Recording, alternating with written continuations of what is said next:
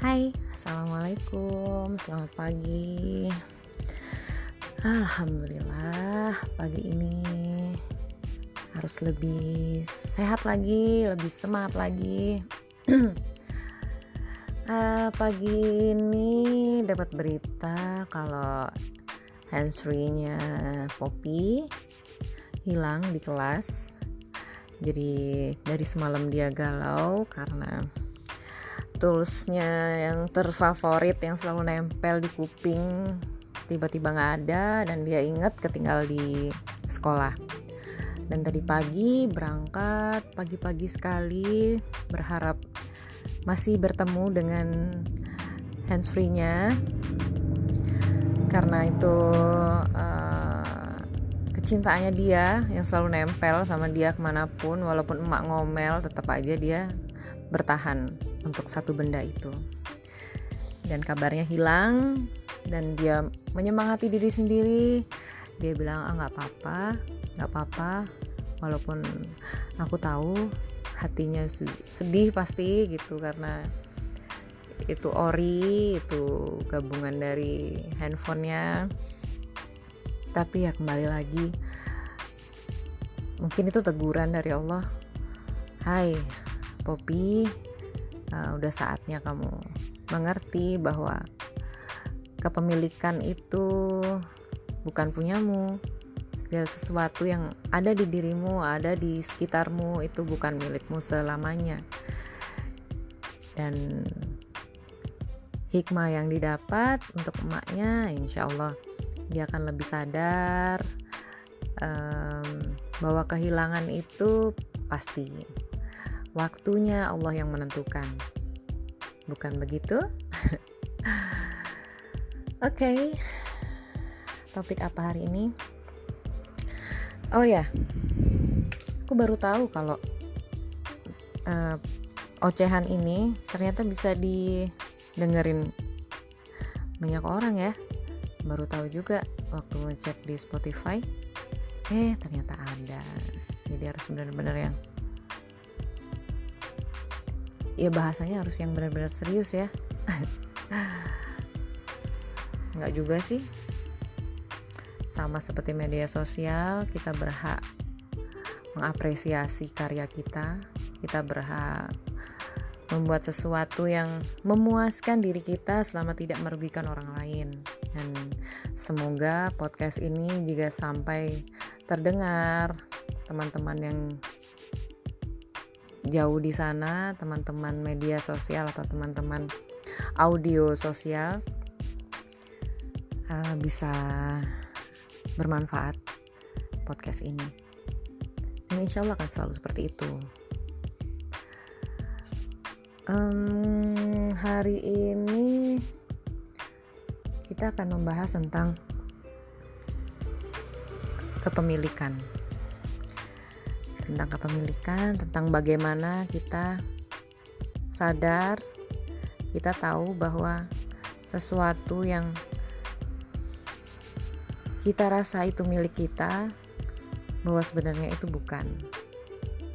Jadi kembali lagi, entah itu keluarga kita, entah itu harta benda kita, entah itu hal-hal yang kita senangi, itu kita harus bersiap kehilangan. Kita harus bersiap sadar bahwa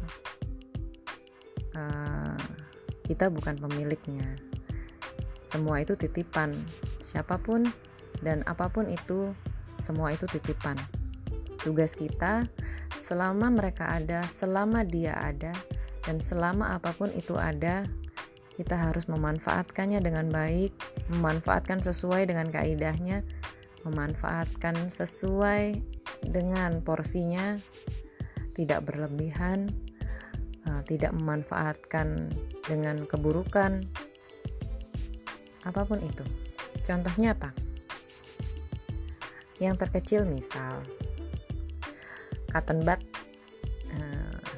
Kita punya cotton bud, kita harus memfungsikan dia walaupun kita beli baru di Indomaret. Ketika kita menggunakan, kita memanfaatkan dia untuk membersihkan telinga kita. Setelah itu kita membuangnya. Bukan karena kita tidak sayang, tapi karena secara fungsi dia sudah digunakan dengan sebagaimana mestinya. Dan kalau kita mempertahankan dia karena kita merasa memiliki dia gitu, karena kita udah membeli dengan uang kita, juga tetap nggak ada faedahnya. Yang adanya penyakit karena sudah kotor, akan menjadi sampah di rumah. Apa iya kita koleksi cotton bud yang kotor? Kan nggak mungkin. Jadi kita harus membuangnya. Tuh, bukan karena kita boros, enggak gitu. Itu sejenis cotton bud, toothpaste dan sebagainya. Sama seperti harta benda sebenarnya. Kayak mesin cuci yang di depanku ini, dia dalam kondisi rusak. Andai bisa di servis atau dibenarkan, akan jadi manfaat lagi. Tapi kalau memang kita tidak ada niat untuk menyervisnya, ya dia akan jadi barang yang tidak berfungsi dan malah jadi pemandangan yang tidak sedap di rumah gitu kan. Jadi segera diservis selama ada biaya untuk servis. Nah, kalau nggak ada biaya untuk servis, ya kita berusaha menyimpannya dengan baik dulu. Kita rapikan dulu, kita perbaiki atau kita tutup dengan kain, terus atas diberi sesuatu ornamen gitu, sampai kita ada biaya untuk menservis, kemudian dia bermanfaat dan digunakan lagi sebagaimana fungsinya. Kemudian manusia, kita merasa memiliki seseorang, kita merasa mencintai seseorang, kita merasa dicintai oleh orang itu.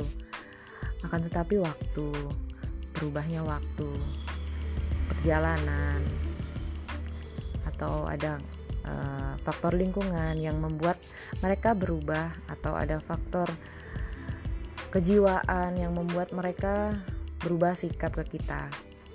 Entah itu sahabat, entah itu teman, atau saudara jauh, saudara dekat, atau kekasih. Kembali lagi bahwa sifat, sikap itu kita tidak ada tendensi untuk membuat mereka mengerti mereka harus bersikap seperti apa ke kita. Kuncinya adalah kita harus mengerti bahwa setiap perubahan, setiap hal-hal yang tidak sesuai dengan keinginan kita, itu berarti sudah jalannya. Kita tidak bisa memaksa sesuatu, tidak bisa memaksa seorang untuk berubah atau sesuai dengan apa yang kita inginkan. Kembali ke kita harus siap menerima perubahan, kita harus siap bisa menghilangkan rasa kepemilikan, itu yang utama. Menghilangkan rasa kepemilikan. Karena sekali lagi yang kita lihat, yang kita nikmati, yang kita saksikan itu ketika sudah waktunya hilang, mereka akan hilang. Sekuat apapun kita bertahan, mereka akan hilang.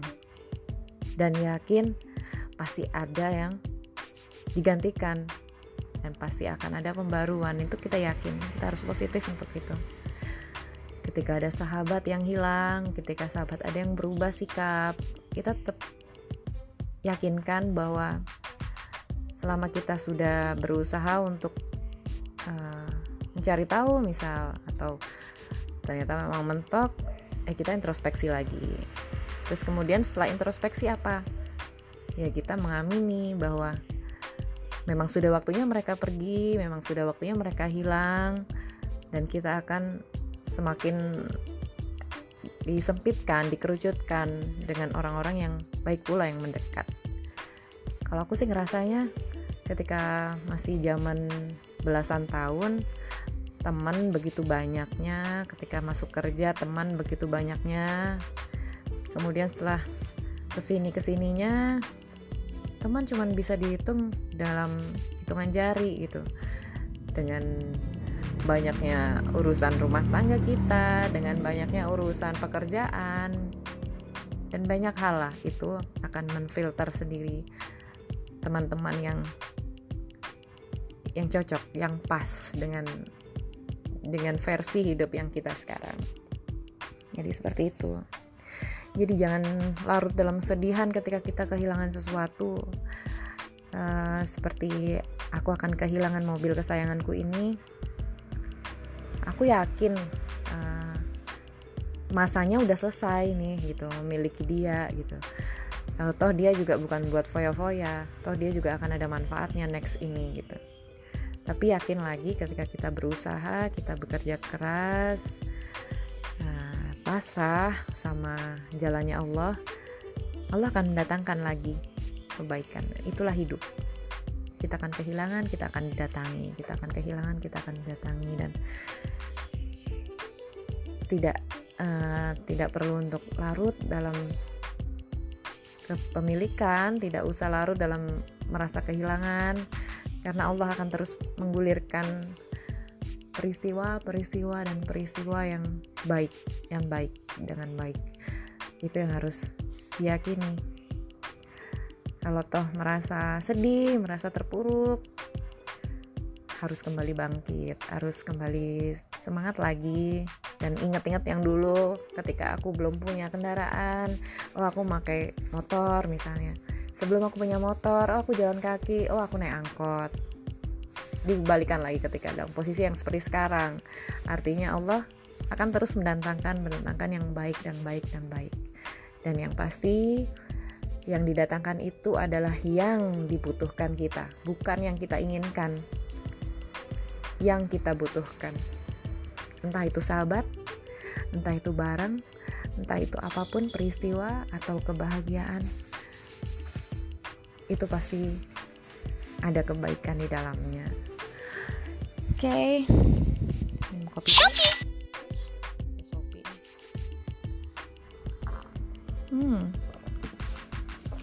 Oh ya, hari ini aku minum kopi pahit.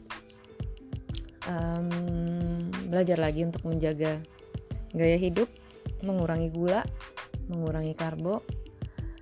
Dimulai hari ini. Kalau nanti siang makan, berarti kita mulai besok lagi. Pada prinsipnya orang diet yang gak niat itu seperti itu. Dietnya mulai hari ini, atau dietnya besok ngomong gitu lagi, dietnya besok, dan seterusnya. Sekarang aku ditemenin sama Mama Coreng yang baru ngelahirin 3 anak. Ada si Maru, ada juga di belakang ada si Wolfie. Terus anak cantikku mana nih ya? Ada satu lagi yang kesayangan, Cimi namanya.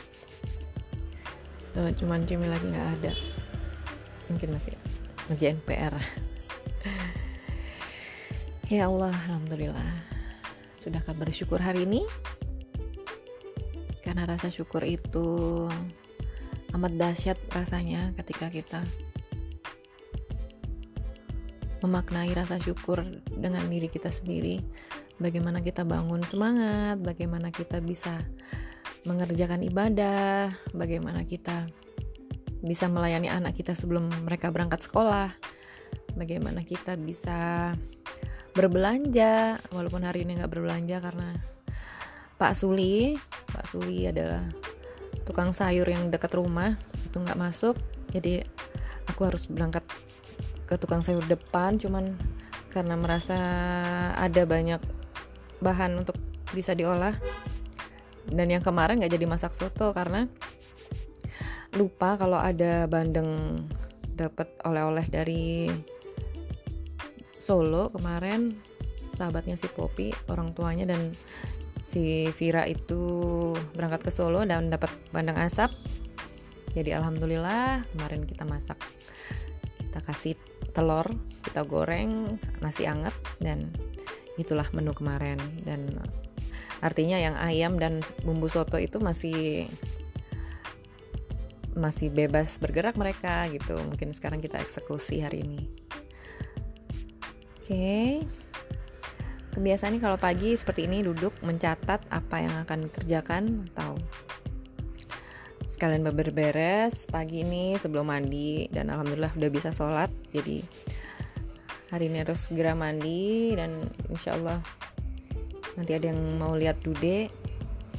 Bismillah, semoga dilancarkan, semoga dimudahkan urusan transaksinya, dan move on, terus bergerak, dan terus semangat.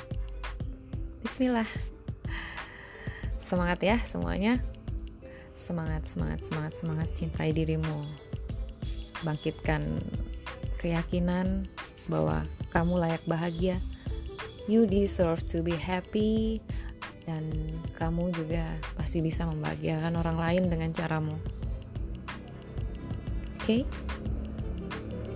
Bye.